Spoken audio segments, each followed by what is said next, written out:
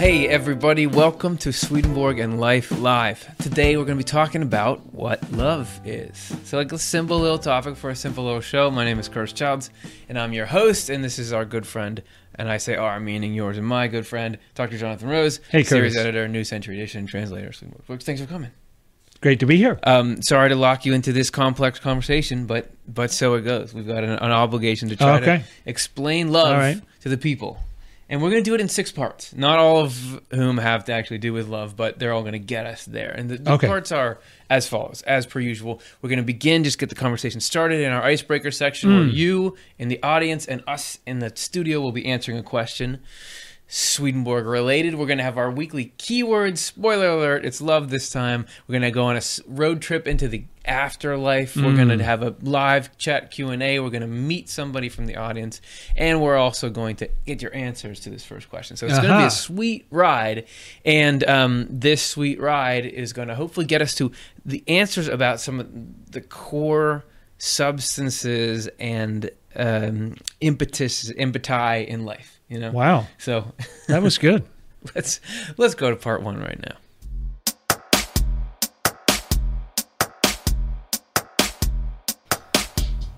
All right. As you can tell, we're just getting a feel for how to interact. That's right. And I know in the chat room, it's probably the same kind of thing. Like, that's right. Oh no, you go ahead. Were you going to say something? Okay. No. Was that your turn? Okay. You were talking to someone else. Okay. Same sort of thing, right? So we've got to like smooth this out, because if I found this is universally true if somebody's public speaking or if somebody is giving any kind of presentation, unless you can relax and know that they're going to be relaxed and they're not going to embarrass themselves, or that everybody in the room is relaxed, you can't absorb any information. So you've got to relax through a pre-programmed conversation. I like that. That's good. So let's just relax to this question right here. What's a topic in spiritual life you wonder about? So you and I are going to answer this, and everybody at home, answer it. There's a moderator in the chat room who's going to grab your responses, and we're going to look at them at the end. And this is cool because this is something that you don't necessarily feel like you have an answer to.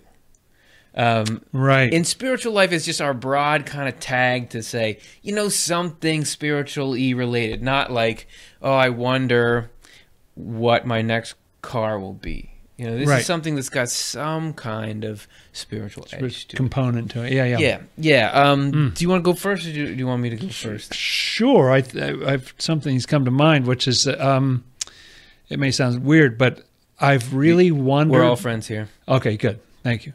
I feel ice broken already. I wonder about the usefulness of like feeling clueless.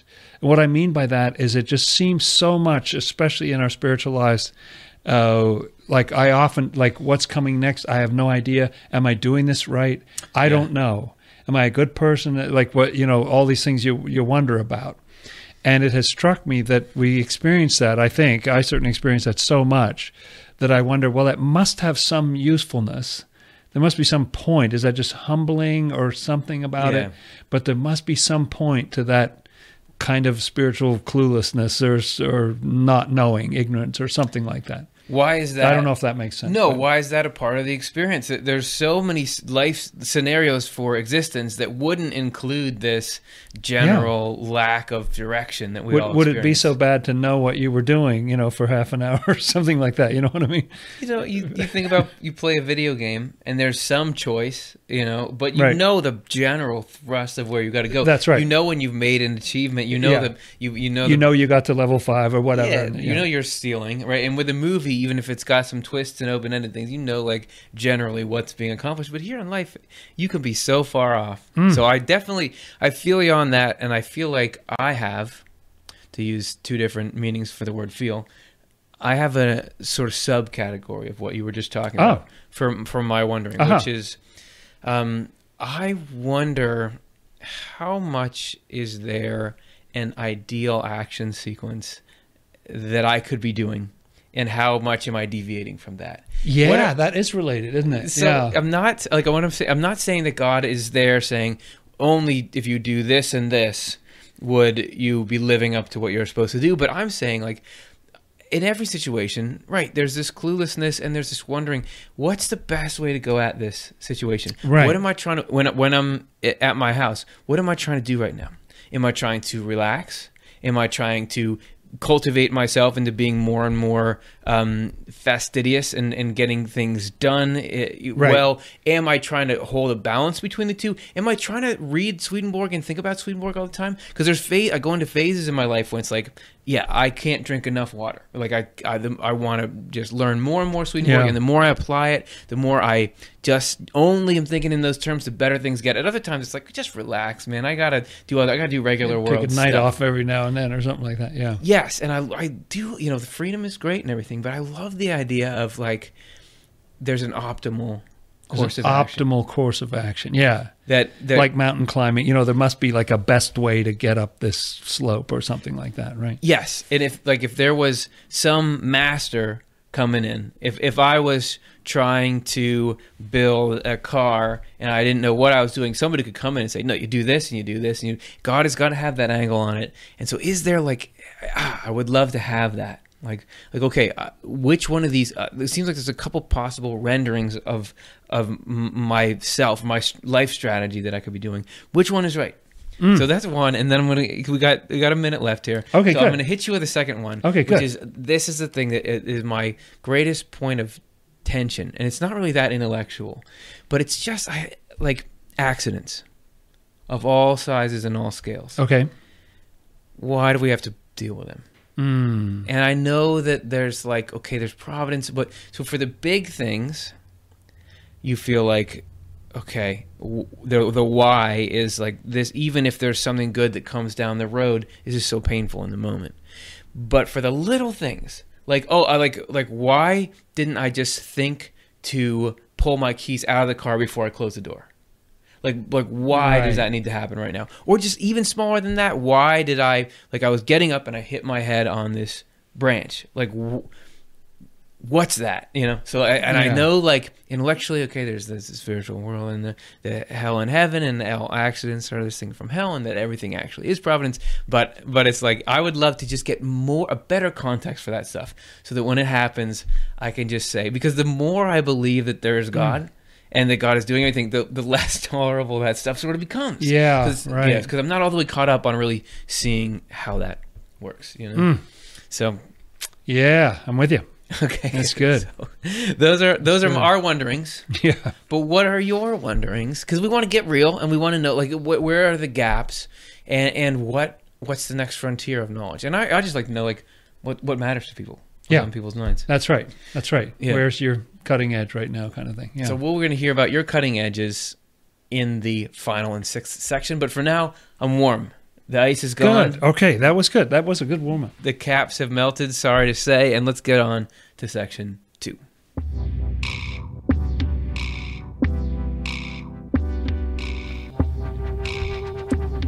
Okay, you notice that there's a plural in this title, keywords. Keywords. We've always had 2 words. We have, haven't we? But this time, your Swedenborg term that we are illustrating and illuminating so that you can then navigate Swedenborg's works and understand what he means by it, it's just one. And it's just this.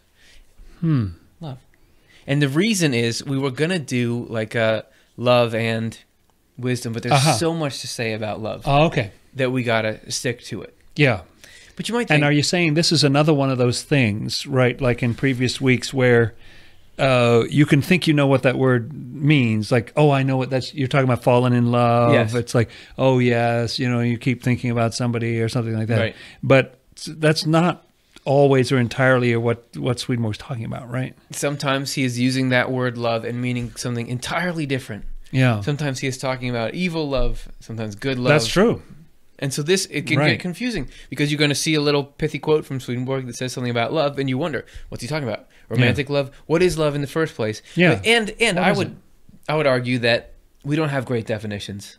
No. For love. I mean, that's true. How you could be saying love and talking about, like earlier I used the word feel in 2 different ways. You could be using the word. That's right. Love can mean 80 things. So many different things.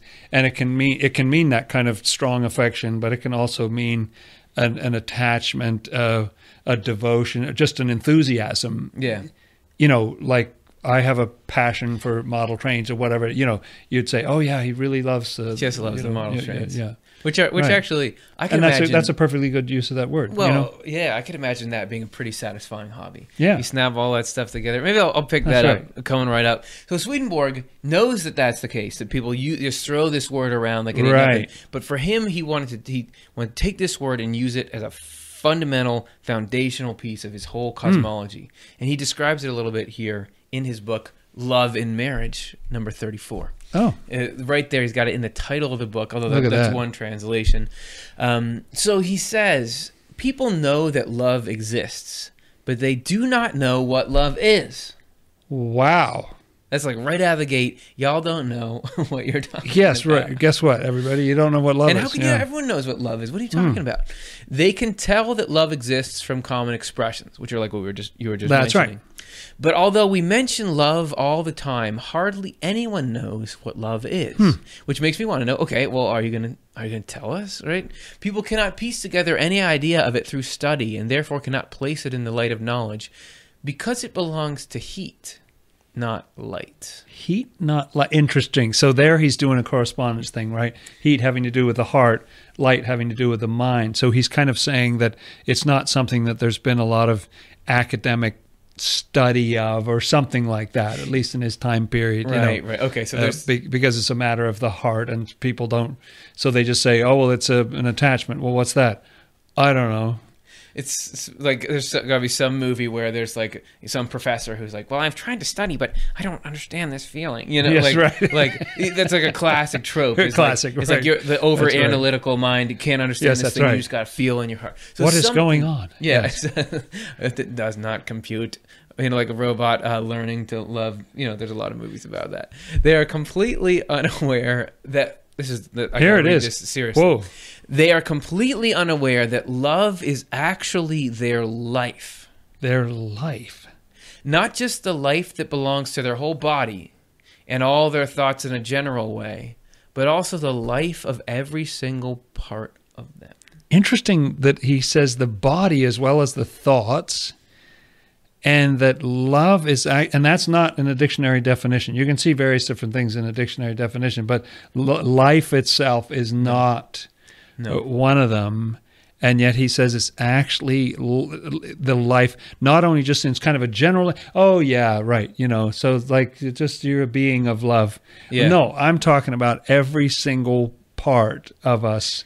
Our memory has to do with love. Yeah. What we think has to do with what we love, the way that our body works and everything. So right, he says that that what we care about is what we become. So the far from it being like, okay, I am a being, and there are certain things that I find myself interested in that are sort of peripheral to my existence, that our deepest affection sort of is what we are.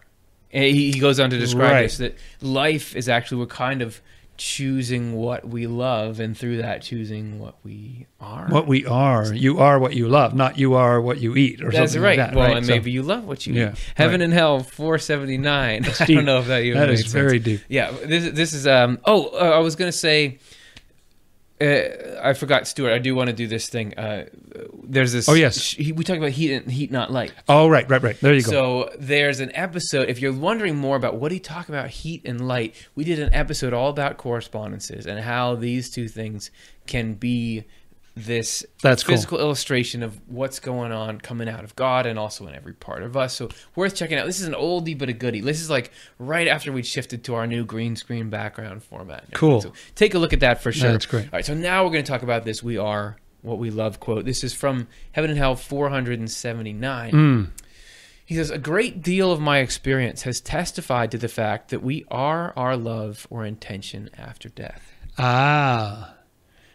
Interesting. Yeah. So you may just be becoming that in this world or something like that, but after death, like that's who you are. That's what defines you. That is interesting. That he makes that distinction there. That it's there's what we are love here. Our life is love, but more so there, you're an actual embodiment. You're an embodiment. Yeah. You're actually an embodiment. That's right. all heaven is differentiated into communities on the basis of differences in the quality of love. And every spirit who is raised up into heaven and becomes an angel is taken to the community where her or his love is. So you live where you love is what you love is also where you live. Yeah, explain, because it doesn't mean where your crush is, or where a person you love is, right? Right.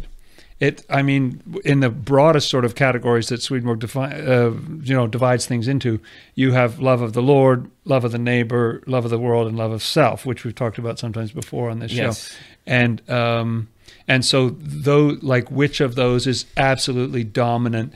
And nobody loves the neighbor in exactly the same way as anybody else, but that's still sort of like, okay, that's where you're placed. If that's your chief thing, is like, I just love helping people, and and then you may be a specific type of helping people within that, and that's where you go. Right. So broad distinctions of there's a specific way you love contributing to the common good. That people's happiness is your passion, or as the reverse of that would be, you love your own reputation. That everything you're doing is to increase your stock in some way. And if somebody helps you, then they're your friend. That's right. If they don't help you or they oppose you, then suddenly they're your enemy. Well, and you can see on this show, when you start to contradict me, you can just tell. I'm much different. The bristling is almost visible. Yeah. So going on, when we arrive there, we feel as though we are in our own element, at home, back to our birthplace,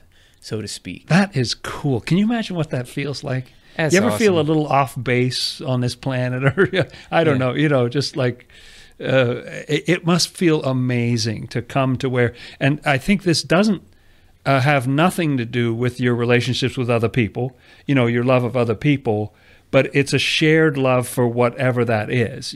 So when people have a common passion about something, that engenders love between them. Yep, it probably feels awesome, and the reason it feels like your home is because the place is this embodiment of the thing that you and the other people who are drawn there love. So you're with what the core motivation for you, the essence of your spirit is there. Yeah, and you're like, this is awesome. And there's other people there who love the similar things, like they're in alignment with that. And right, kindred spirits. Okay, this really cool. This number goes on.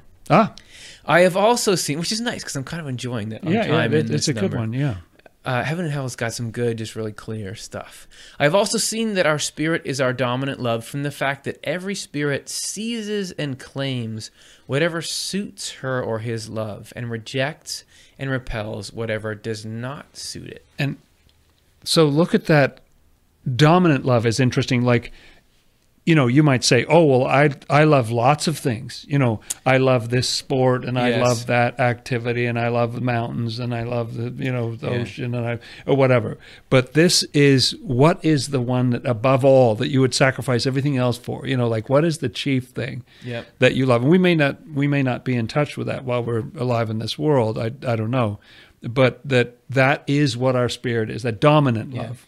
And all the other loves are sort of gathered together underneath that. I can feel that pretty clearly. When I'm in like a love of self, like a selfish mode, I can feel like if I'm in a cool mountain, what I'm thinking of is, well, aren't I cool that I'm on this mountain? Don't I have a cool life that I'm on this mountain? Right. Whatever. The mountain serves my friend the Jerry, ego moment or something. My friend Jerry isn't doing something this cool right now. But the reverse is when I'm just thinking about nature, and I'm like, that is gorgeous. You can just awesome. You can just feel a difference in there. So I think that it's like your dominant love is kind of placed in all these things that your sort of sub loves. And interesting, it says that it seizes and claims. Like, what is that talking about? Like, it grabs other stuff and then rejects and repels what doesn't suit it. Well, what's going on? We're going to go into that in some good detail here. Our love is like, here we go, a spongy, porous wood that absorbs whatever liquids prompt its growth and repels others. It is like interesting. So I like this. Like, if you put it in acid, it was like, no, I don't like acid, but I like this, and we'll drink it in kind of thing, right? Yep. Another example, it is like animals of various kinds. They recognize their proper foods, seek out the ones that suit their natures, and avoid the ones that disagree. Every love actually wants to be nourished by what is appropriate to it. An evil love by falsities and a good love by truth. And you might think, that's a weird example, spongy, porous wood for something like love. That's not that elegant. But it actually, when you learn the idea, it's awesome. And we're going to illustrate it for y'all right in the depth Is that a bowl of truth? This is a bowl of truth or falsity or whatever. This is some kind whatever of it is. Ideas. This some is kind of our ideas. Spongy, porous what is that? wood. Oh, that's a spongy, porous wood. It's tiny. It's just a spongy sponge, right? Imagine this is your love. This is whatever your dominant love is. Okay. When it gets into something that suits its nature, the transformation, it's like, give me that stuff. I'm going to suck that up right now. And the transformation is pretty amazing. Right? That is crazy. Pulls it all in because look at that. It practically drained half the... Yeah. You look how eager this particular sponge is to pull up this because this is something that agrees with what it is. Even above the height of the water, it's right. It's still pulling it up and it's pulling. It's like it'll draw it right up against gravity or whatever. Well, right? And you think of like, let's say I'm in selfish Curtis mode and I'm up on the mountain and I'm thinking this is so cool. If somebody says, "Wow, you look so cool up there," suck that right in, yes, because like, of course I'm cool. And if somebody else says, "Shouldn't you be wearing a helmet, young man?" Or something, then I'm like, get out of here. Nothing. Yeah. Or if I see something that's like, this mountain is very exclusive. A sign says this mountain is very exclusive. Jerry could never get up on this mountain. Suck that right in, and I start to pull in arguments that favor. But if it's a love of nature, then you begin to just love the idea of the experience and other people have. So whatever it is that suits it, it just pulls it right in. That sponge is like, what would you say, like 10, 20 times the size it was? Like you guys, if anyone guesses it right, you get the thing of jelly beans. I guess you don't get it, but you get to guess based on it. Whatever. Okay, so we've got that. So that's an illustration of the way that love sucks in ideas that support it. Okay, so I can see that, like, if you're around, some information, or I mean, let's just say you're watching TV or whatever. Yeah. If there's something that lights you up, like that love of nature. Yeah. Then you're, and you're just absorbing it all in. Yeah. If it's something that you really don't care about, but somebody else you're watching with, they like that, so and you're checking your phone, right. You're just not very absorbent to that. Yeah. So your love so a way that we could find out to some extent what we love is like when we get lit up and when we're just drinking it in like that, right? And you notice, if let's say you've got a particular political way you see the world, and there are some people arguing on TV about it, the person who's saying the things that agree with yours, you're sucking in those reasons. Yeah, the person who says stuff that maybe challenges your assumptions, you're like, I don't know. Oh, that's not. They're so no, dumb. that's ridiculous. Yeah. And like most people are watching this show are saying that's that. Right, exactly. Like, you're wrong. So we're as I said before. We've got that. There's a whole example that we were talking about with animals who find the right thing that feeds them, because one animal could eat like decaying flesh, but another one would die from it. It's just like the different kinds of love pull up different kinds of facts. I was fascinated to learn that skunks just eat a lot of kind of smelly, gross things. It just interested me that they're sort of drawn to, hey, that looks good, because it helps them be a skunk. Yeah. So you see how there's an interplay here between ideas and love. And there always is. Like I said before, we're going to do this show about love and wisdom. We have a quick little quote about it here from Divine Love and Wisdom 139, where he says, "Love alone is like a reality with no manifestation, since love makes itself manifest in wisdom. And wisdom without love is like a manifestation with no reality, since wisdom is the manifestation of love." It's just like in the sun, in the seasonal cycle, you got light, but you don't have heat in the winter. Things can't grow. You've got to have love and wisdom together. We're not going to get it. We don't have time to get into that this show, but we will get into it some other time. This sponge got, like, if that was a good sponge with a good love, it got a lot wiser. Like, it absorbed all that information, right, and organized it and became greatly enriched by that. All you got to remember is the wise old sponge, and you'll know love and wisdom go together. All right, let's see some of this in action. What does love look like in the spiritual world? We're about to take a road trip.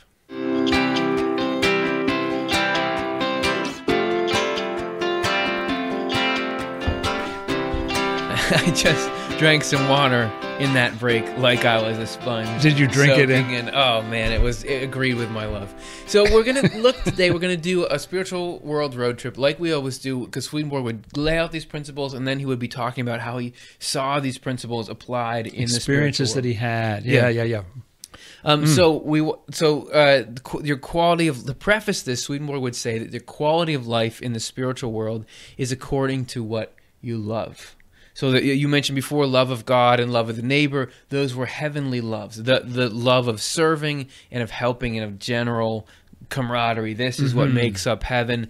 What we're going to hear today is a story about people who are sort of deficient in that love. And this is a story about angels rushing in to aid these spirits who had just arrived in the spiritual world and were really in need of some love. Okay, interesting. This is from Last Judgment Posthumous 191.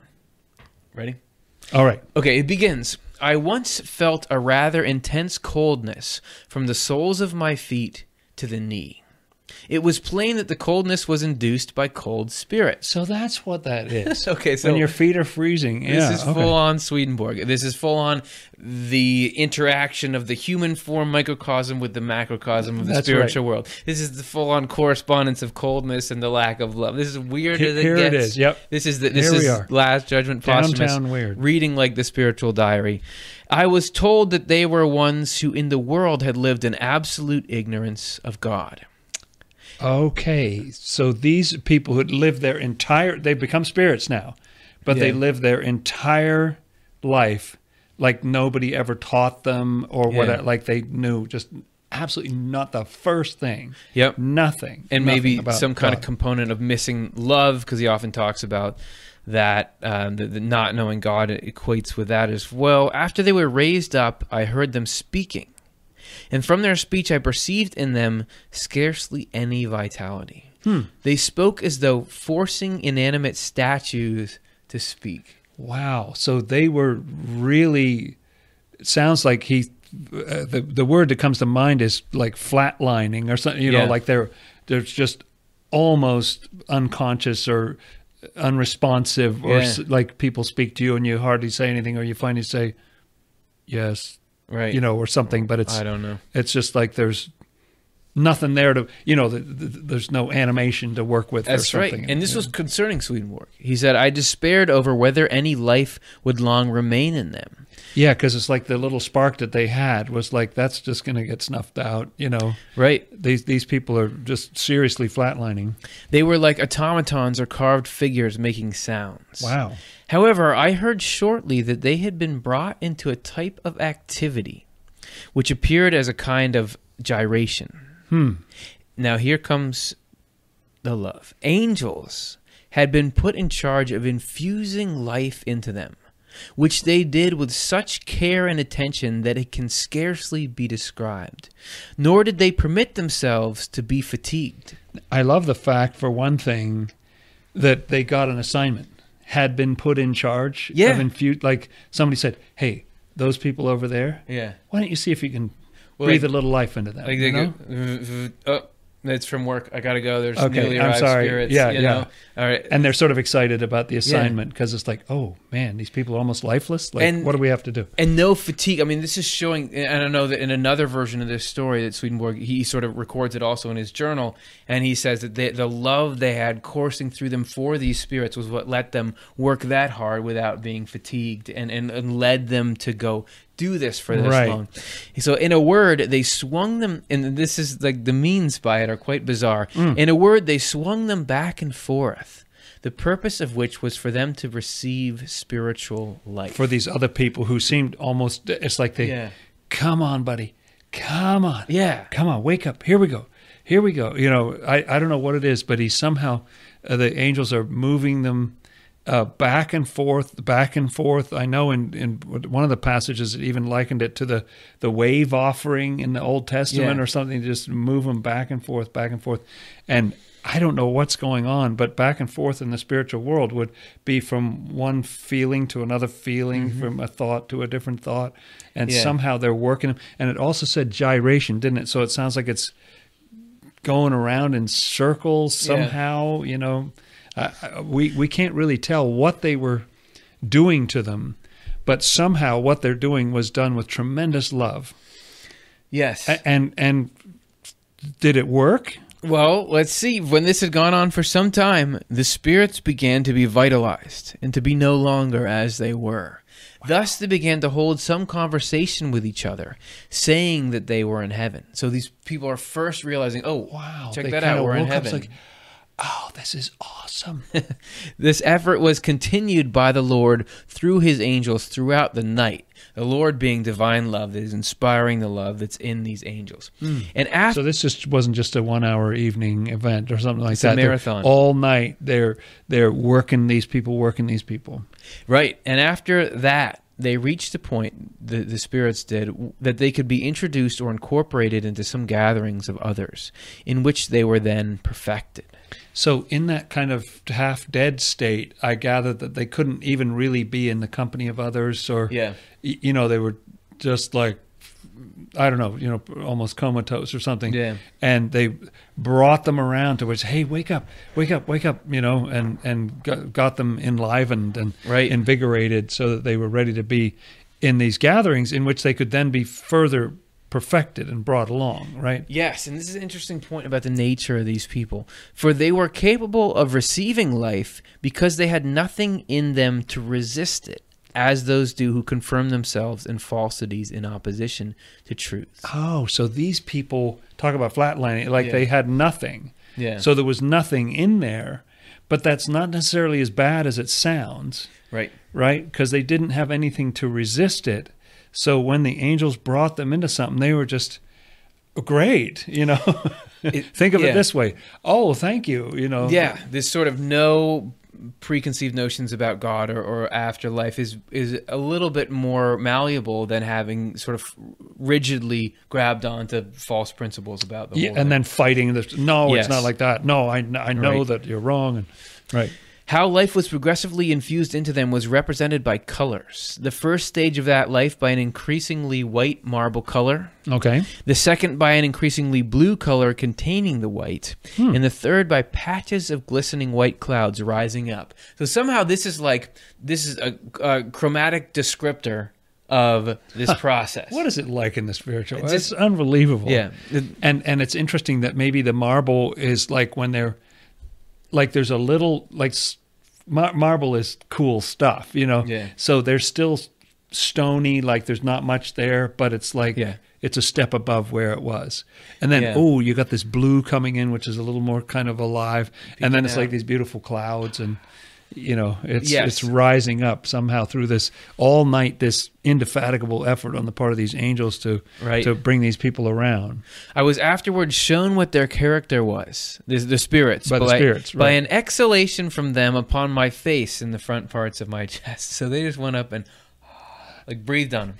I don't know if that's even voluntary or just you getting. This is again this like the coldness from the foot to the knee. The human body is this shape and schematic that there's a conductor or communicator for these spiritual concepts. So somehow Swedenborg is feeling this breath of theirs, and he's saying it was chilly but verging on warmth.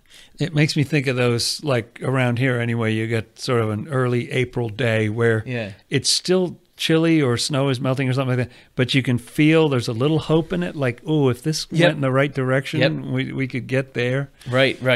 This was accomplished by the Lord alone through angels. They may be said to have been restored from no life to some life. And I know the other passage you're talking about in his spiritual experiences or his diary, where he writes about it, and there it emphasizes even more how the tremendous, Swedenborg was really astonished by the kind of love.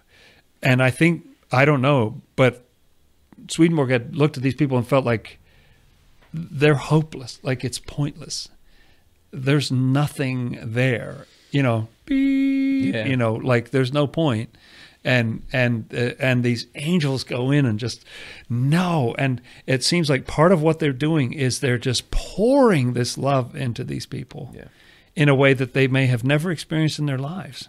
The pouring love in, just loving them, working with them, moving them back and forth into a different state and bringing them around with so much love. And this gets back to in the very beginning when we learn that love is our life. And here you have these spirits who have almost no life at all, and through the agency of love from God, through the angels, through the actions, into the people, they're brought to life. So the angels were able to give them, in a sense, life. They must have had something in them that was receptive, or at least they had nothing blocking it, as we read there. But it's great to know that, yes, someone else can bring your heart into that warmer state. Yeah. It's so beautiful. And the Lord is just like, oh, angels, hey, here's a text to all angels in the area. Yeah. These poor people that just can hardly breathe. There's like nothing going on. Help them out, would you? Yep. Just help them out. And so they dive in there with this zeal, and they must have this great wisdom because, I don't know what they were doing. I wouldn't know what to do. Yeah. But somehow they knew, hey, let's move them this way. Okay, now this way. Now let's get them. Now let's say this. Now let's, bring them over here. And they knew how to do it and get them ready pretty quickly to be with other people and to be in a totally heavenly state, a very different state than they'd been in. That's right. So fascinating story, fascinating concept, love, what it means. So hopefully it spurred some questions in you because we're about to dive with that same love into our audience Q&A segment.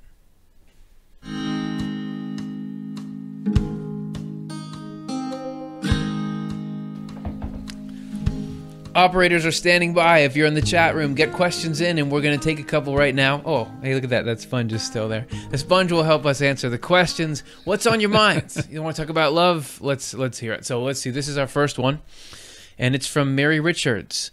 What happened when somebody really hurts you, just like Emanuel Swedenborg was hurt? How did he react to this, and how did he find help from the other side? And I know from the chat that she's asking about specifically Swedenborg was engaged to be married at one point in his younger days and then rejected. And so how did he cope with that?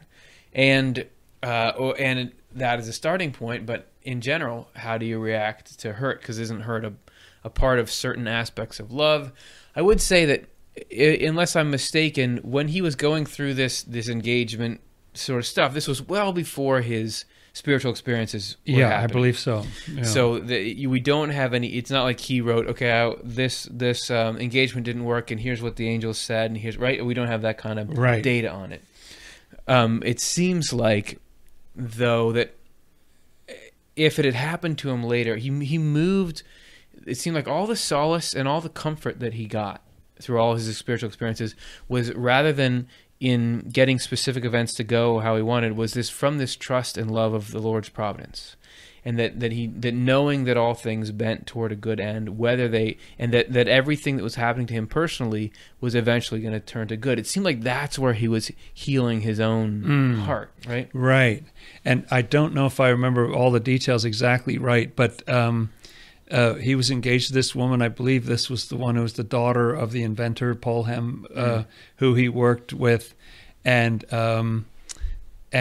they had a signed, like a written, they were formal. It's almost like an agreement of sale on a house or something like that. That, they had a signed, written, formal agreement to marry. And then he found out somehow through the grapevine that she was just sobbing about this, didn't want to do it, her heart wasn't in it or something like that. Yeah. And I admire the fact that he was principled about it. It wasn't like, hey, you signed it, it's too bad. He's, good heavens, no, we're not talking about, that piece of paper is not supposed to determine your heart. Your heart is supposed to determine the piece of paper. And so he let her off the hook kind of thing. And I think this happened a second time with someone else in a somewhat different way. And I think he, as far as I can tell, he dove into his work. The 18th century is a little frustrating for, people didn't much that I can determine talk about their feelings or, you know what I mean? It wasn't like, oh, dear journal, I got my heart broken or something. People would even write about themselves in the third person. Swedenborg didn't do that, but you know what I mean? Yeah. So-and-so going to experience this today. Or so, it was just a different time. And so it's frustrating that we don't know more about what that was like for him. But it seemed like he did sort of decide, look, I'm going to dive into my work, for a relationship to work, it's got to work for both people. It's got to be, I'm not trying to strong arm somebody into some situation they don't want to be part of. So yeah, who knows? It would be interesting to hear him comment on that post enlightenment or whatever you want to call it. Yes, right. But for now, we can just look at how he handled other things. How he handled setbacks in his work. When his books didn't sell well, he would just say, well, he would try his hardest, but the Lord's got it. So, you'd have to piece things together for it. But that's right. There's not as much on personal psychology as you could hope from Swedenborg. Most of that has to be derived, but I do think you get at these deeper principles, you find tools. You just take some refining. And this kind of, no insult to Swedenborg or anybody else in the 18th century, but we look back, it's almost like these spirits we were just reading about, where it's like the whole human race was hardly awakened to a certain way of holding things, or analyzing things or looking at them or something like that. It was just sort of like, well, I don't know what that is, just move on, like you said about more of heat than light. And so people just don't analyze it. They don't think about it because it's not something philosophical or whatever. And now the Lord has sort of shaken the human race back and forth and brought us to a different state about those things, which is good. So just a couple of musings, no great solid answer to that. But hopefully eventually we figure all that stuff out. Yeah, and the bottom line, just being a decent person, I think was as far as what I can determine how he handled it. Right. Oh, yeah. Like how to handle the situation versus handle his own pain afterwards. But the hurt, the pain inside. Right. Yeah. Okay, let's see. Thanks, Mary, and let's take a look at the next one. Liquid Gargoyle. Hey, there you go. That's a good name. Is love a substance or energy or quality or combination of those, or even something unique on its own?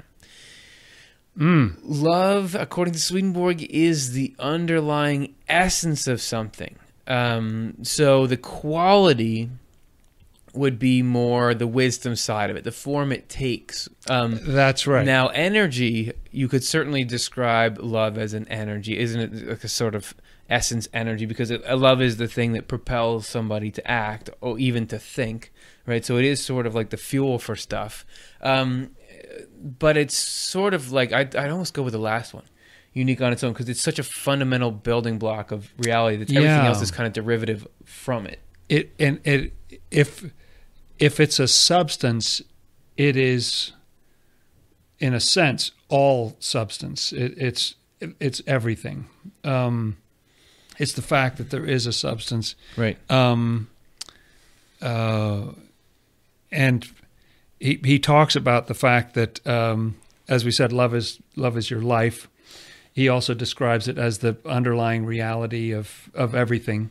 Yep. If you could peel everything back, you would see this amazing divine love in the whole of creation and everything. And so it would be hard for me to put into words exactly how vast that is, but it's kind of beyond our past finding out, as the Bible says. It's like beyond our ability to really comprehend. But I agree with you, the quality is where you start to get to the form of it. That's more about the particular shape or something. But the love is something underlying that. So sometimes I think about it in terms of particle physics, that you have these, you have particles, but then you have this energy that's swinging things around, and the covalent bonds and all that kind of stuff about which I know nothing. But covalent sounds good. But those, or even the gravitational force, things like that are like, yes, it's the whole background in which existence takes place. And it is kind of cool to think about it sometimes as a substance, but a spiritual substance. Yeah. A substance in the spiritual sense of the word, which is something that stands behind or underneath everything else, Yeah, he talks about love playing the role in the spiritual world that heat plays in the physical world. Love seems to play the same role that gravity plays in the physical world. So it's sort of, I don't think anyone's saying that heat and gravity are the same thing here. So it's love is kind of more multifaceted than that. Check out the book Divine Love and Wisdom. Yeah, that has a lot of stuff about that. Yeah, that talks a lot about love. A greater mind than ours could really piece this together, because Swedenborg does give you so many specifics about what love is if you just knew what he was talking about. Yeah, and one of the things that he says about it that came to mind is that that love in and of itself is what he calls uncreate, by which he means you can't even create love. It just exists. Yeah. He even says that a vibration, like the vibration. So energy too. I think substance and energy are both, and they're interrelated, I think. But what God could create was vessels. Yeah.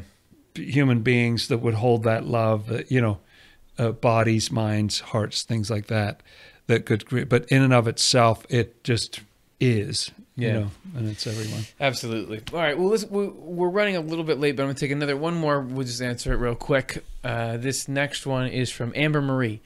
Do celestial and natural angels, so this is, knowing Swedenborg, feed off our positive emotions here and in the world of spirits as evil spirits feed off our negative ones? Did Swedenborg learn ways to escape and be free of such feedings? So I would assume be free of the evil spirit feedings. Yeah, that's right. It does seem like angels are definitely, I don't know if feed, you could use that term, but they certainly react to our positive feelings. I remember we did this show about the art and what people were feeling when they were in a church was really, really pumping up the angels. Yeah. It seems like there's a particular passage in the New Century Edition, Divine Love and Wisdom, I believe it is, can't give you a number, where it actually says that it likens it to a piece of fruit, that when we do something good, it's sliced and eaten or something like, We had that in this show. Did we? Yeah. It's a really cool passage. So it really does sound like, in some sense, they actually are fed in some way by our positive emotions, just as you say, as the evil spirits feed off our negative ones. Yeah. And Swedenborg did learn ways. He talks about it in some places where he talks about rejecting the evil that would flow in and accepting the good, telling the difference between the two and then rejecting it, and even getting the point from his vantage point, which is better than mine, but he could tell who it was coming from, and he would actually rebuke them and say, don't send that into me anymore, kind of thing. So that's how he would sort of stop that feeding from occurring. Yeah, I sort of feel like when I feel like, this is how I was trying to feed. When I try my best to I'm not going to feel any joy from this evil. I'm going to reject, because so even the satisfaction of you're imagining telling somebody off or something. If you I'm going to make it so I can't feel any of the delight of that. I can sort of feel come on, we didn't get what we were looking for. So that's tough, and I'm not always able to do it. But when I can, I feel like that, just like an animal, the less there's food around, the less they're going to come around. So sometimes I think about something very simple, just like in baseball, where the catcher makes a signal to the pitcher and the pitcher doesn't like it, and he just does this tiny little, wave of the head. Sometimes it takes much more than that, but sometimes just bad idea, not doing it. Right. At least decrease the amount of easy food. Great and very important question. Such a good question, Amber. And now we're going to go even farther into audience interaction. We're going to get to meet a good friend that we met through the show named Jeff, and he's going to tell his story about what Swedenborg means and all that, which is exactly the point of it all. So we're going to hear his story now.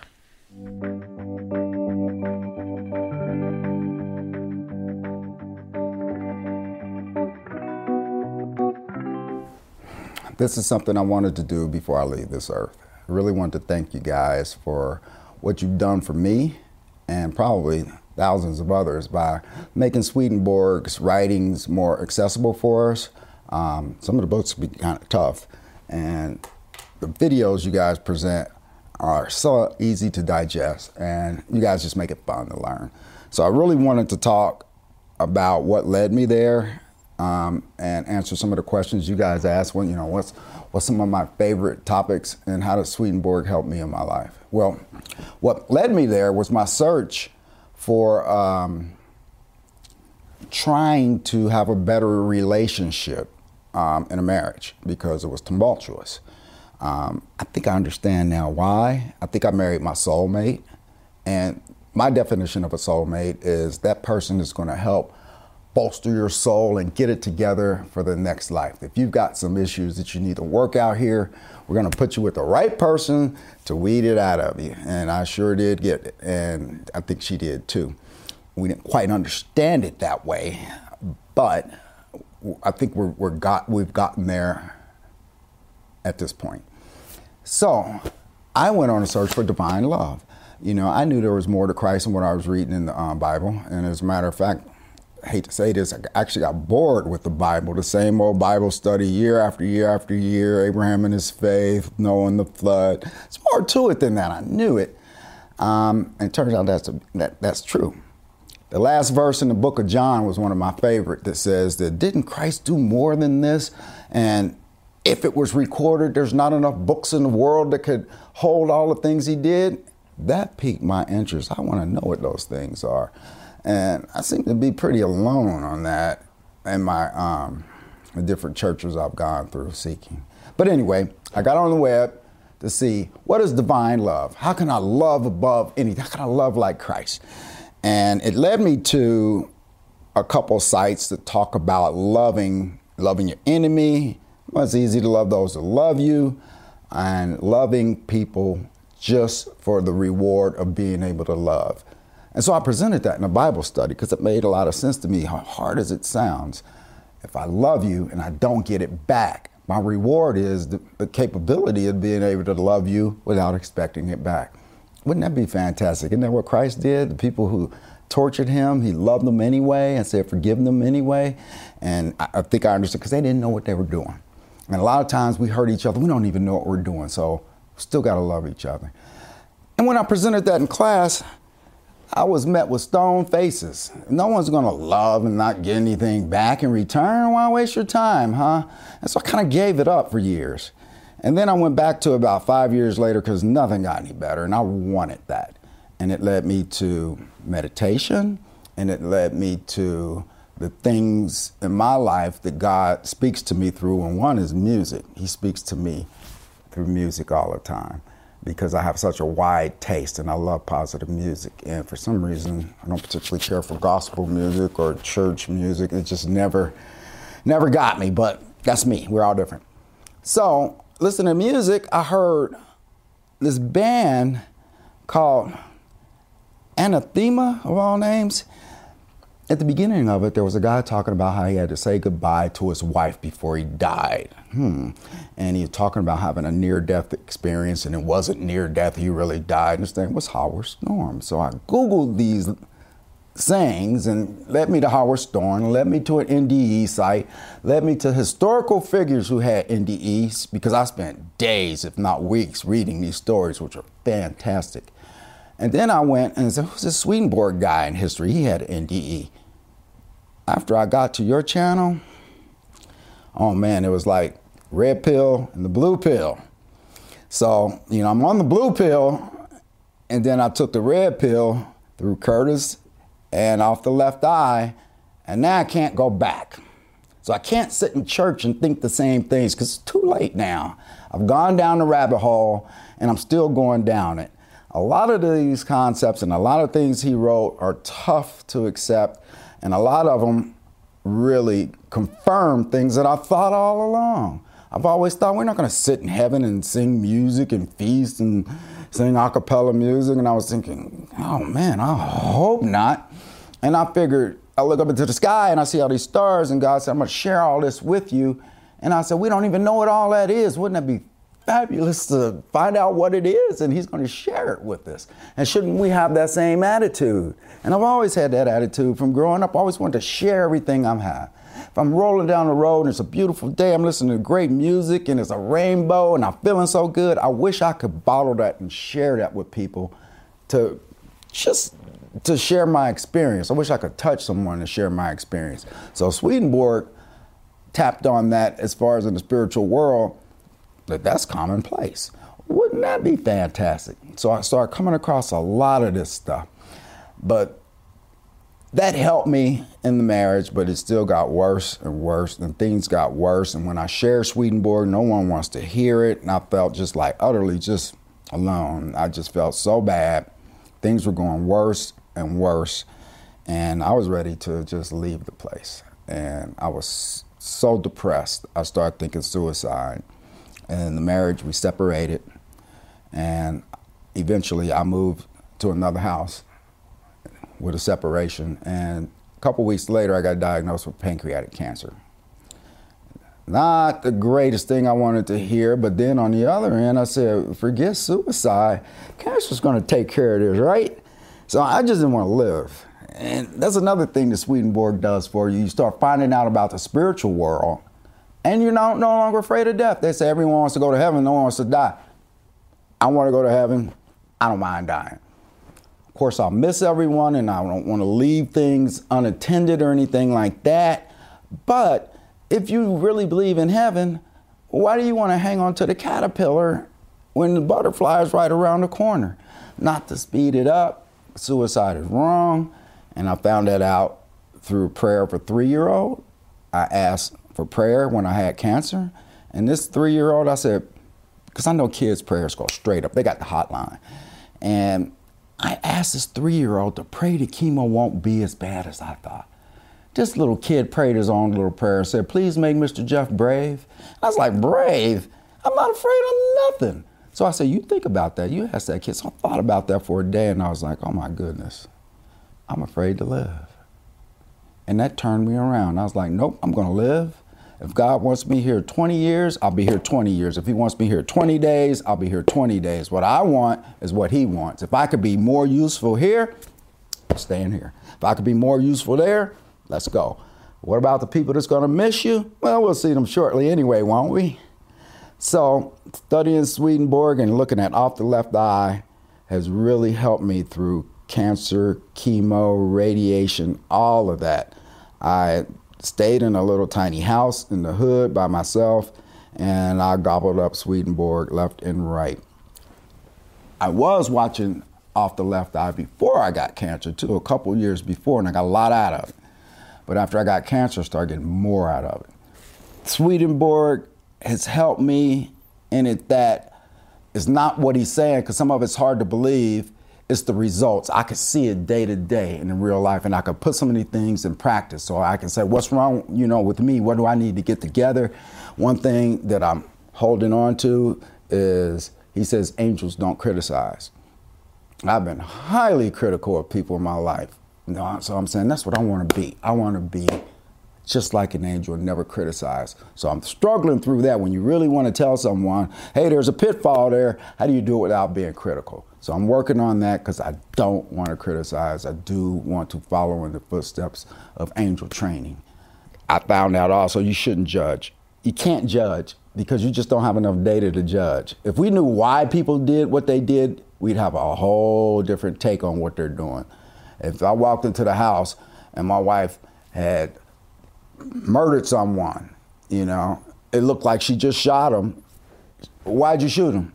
He was snoring. Why'd you shoot him? He was going to kill me. There are different reasons. So I'm starting to understand it's not so much what you do as why you do it. And sure enough, Swedenborg talks all about intent. And I think that is one thing we really need to look at more and more in all our lives. It's not so much of what we're doing, it's why we're doing it, what's behind it. That person's driving like an idiot. Sometimes it's okay to drive like an idiot. Let a wasp come into your car while you're driving, or you look down and you see a spider crawling up your leg. You might just drive like an idiot. So that made me start giving people the benefit of the doubt and sit in the car. And if it's traffic or somebody's driving like an idiot, well, I'm thankful I got a nice radio and I can back off and give those people room for whatever reason. They may have got a bad phone call. Give them room. And if you can take that out of traffic and into your real life, then you're really going somewhere, and that's where I'm trying to get. But one thing I wanted to ask is, what if we asked the question a different way? Instead of what did you get out of Swedenborg, is now that you're there, what would it be like if you never found it? My year away, being separated from my wife, battling through chemotherapy and radiation, would have been very different if I didn't have Off the Left Eye to help encourage me. And that's what I really want to thank you guys. I know this is a long video, but I really wanted to thank you for making cancer not as torturous as it otherwise would have been. I would know what it would look like if I've never stumbled across Off the Left Eye. But I tell you what, it wouldn't have been as easy because I went through plagues in that house. I had plagues of fleas. I had boils all over my body. I had all kind of horrible things going wrong. But through Off the Left Eye and Emanuel Swedenborg, I kept a lot of hope, and I was very encouraged, and I just lived for that Monday. Binged on all the episodes, but what would it look like if I never stumbled across God? And I hate to think about that. I'm in Cincinnati, and one time you guys hooked me up with the Cincinnati group. And my wife and I went out there and watched an episode with them with the Cincinnati viewing group. And I wanted to keep going back, but chemo gets in the way and cancer gets in the way. But I was able to go out there.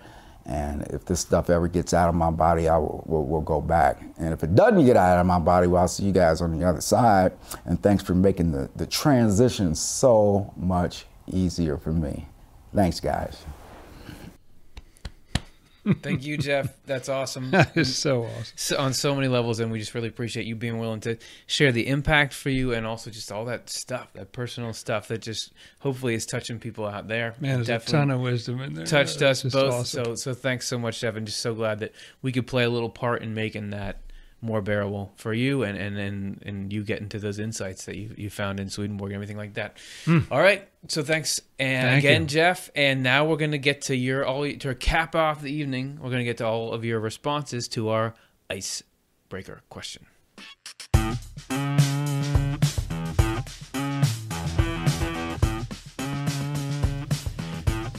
We're back. We're back to the beginning. We're back to where we started because we asked this question in the beginning and we're serious about wanting to know your answers. The question, just so you remember, what's a topic in spiritual life you wonder about? What's on people's minds? We're going to find out right now. Our team behind the scenes has been furiously compiling these slides as a summary of what you guys have all said. So here's what we got. How do I brighten? This is just different responses from people. How do I brighten the light I use while stumbling around in the dark? What is the real truth of what happens to us after we die? And or is Jesus the only way to know such truth? What is the nature of what some may call spiritual initiation? What does it entail? I wonder if any technique will help me to be useful to others without even a fleeting thought of self in the process. Yeah, how do you get there? And then we go on. I like it. Wow. Have I received the Holy Ghost? Have I always had it?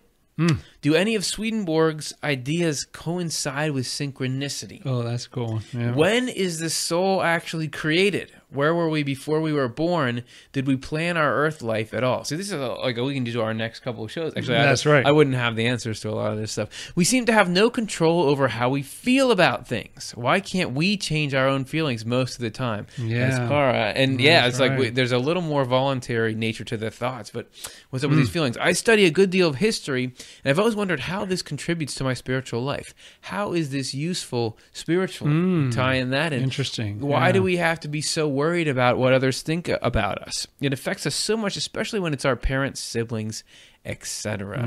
etc. Why could Elisha heal others but died of an illness? He couldn't turn it on himself. What does that symbolize? What does that mean? I wonder all about the rapture dreams peeps are having. And where's that all coming from? Right. So finally, the consciousness of stars and planets, and what can I do that would serve others the most? Well, that pumps me up because people are wondering about such cool things. Yeah. People are having deep thoughts, trying to figure out life and trying to be better. None of those were like, I wonder how I can get the most money at other people's expense. Right? This is like we're trying to figure out life for a positive goal, and that's what this whole show is, right? And I was fascinated that there were just scores of different. Each one's a little different, you know, that just like, this is where you are in your spiritual journey. Yeah. This is what I need to know. This is what I'm trying to figure out. That's right. Yeah, that's cool. Right. Well, thanks for walking through all these questions with me. That was so Dr. fun. John, and to all of you out there. That's our show for this week. Please, if you found this to be fun at all, feel free to like and subscribe. That helps this get out into YouTube. Somebody else can find it. We're seeing how it helps people when they find it. Somehow the show is helpful. So let's let the next person find it if we're on a roll here. And if you want to support the show, make it possible, check out patreon.com/offtheLeftEye. It's where if you give $1 a show, we give you some behind the scenes stuff. We've got a couple in the pipeline we're just about to put out there, so that's going to be really good. Next week we're going to be back. We're going to be doing the faith show, which is the counterpart. Love and faith are often paired together. There you go. That's right. We're going to have. So first of all, what is faith? Is it just a religious thing? Is it something more? Hint, it's something more. And how does it pair and all that? Don't miss it. We'll be here same time, Monday, 8 Eastern time. Hope to see you all then. Swedenborg in Life is Amy Aquarola, Morgan Beard, Curtis Childs, Karen Childs, Matthew Childs, Alexa Cole, John Connolly, Cara Dom, Chris Dunn, Stuart Farmer, Ben Keys, Reed McCardle, Chelsea Odner, Jonathan Rose, Shiloh Silverman, and Shada Sullivan.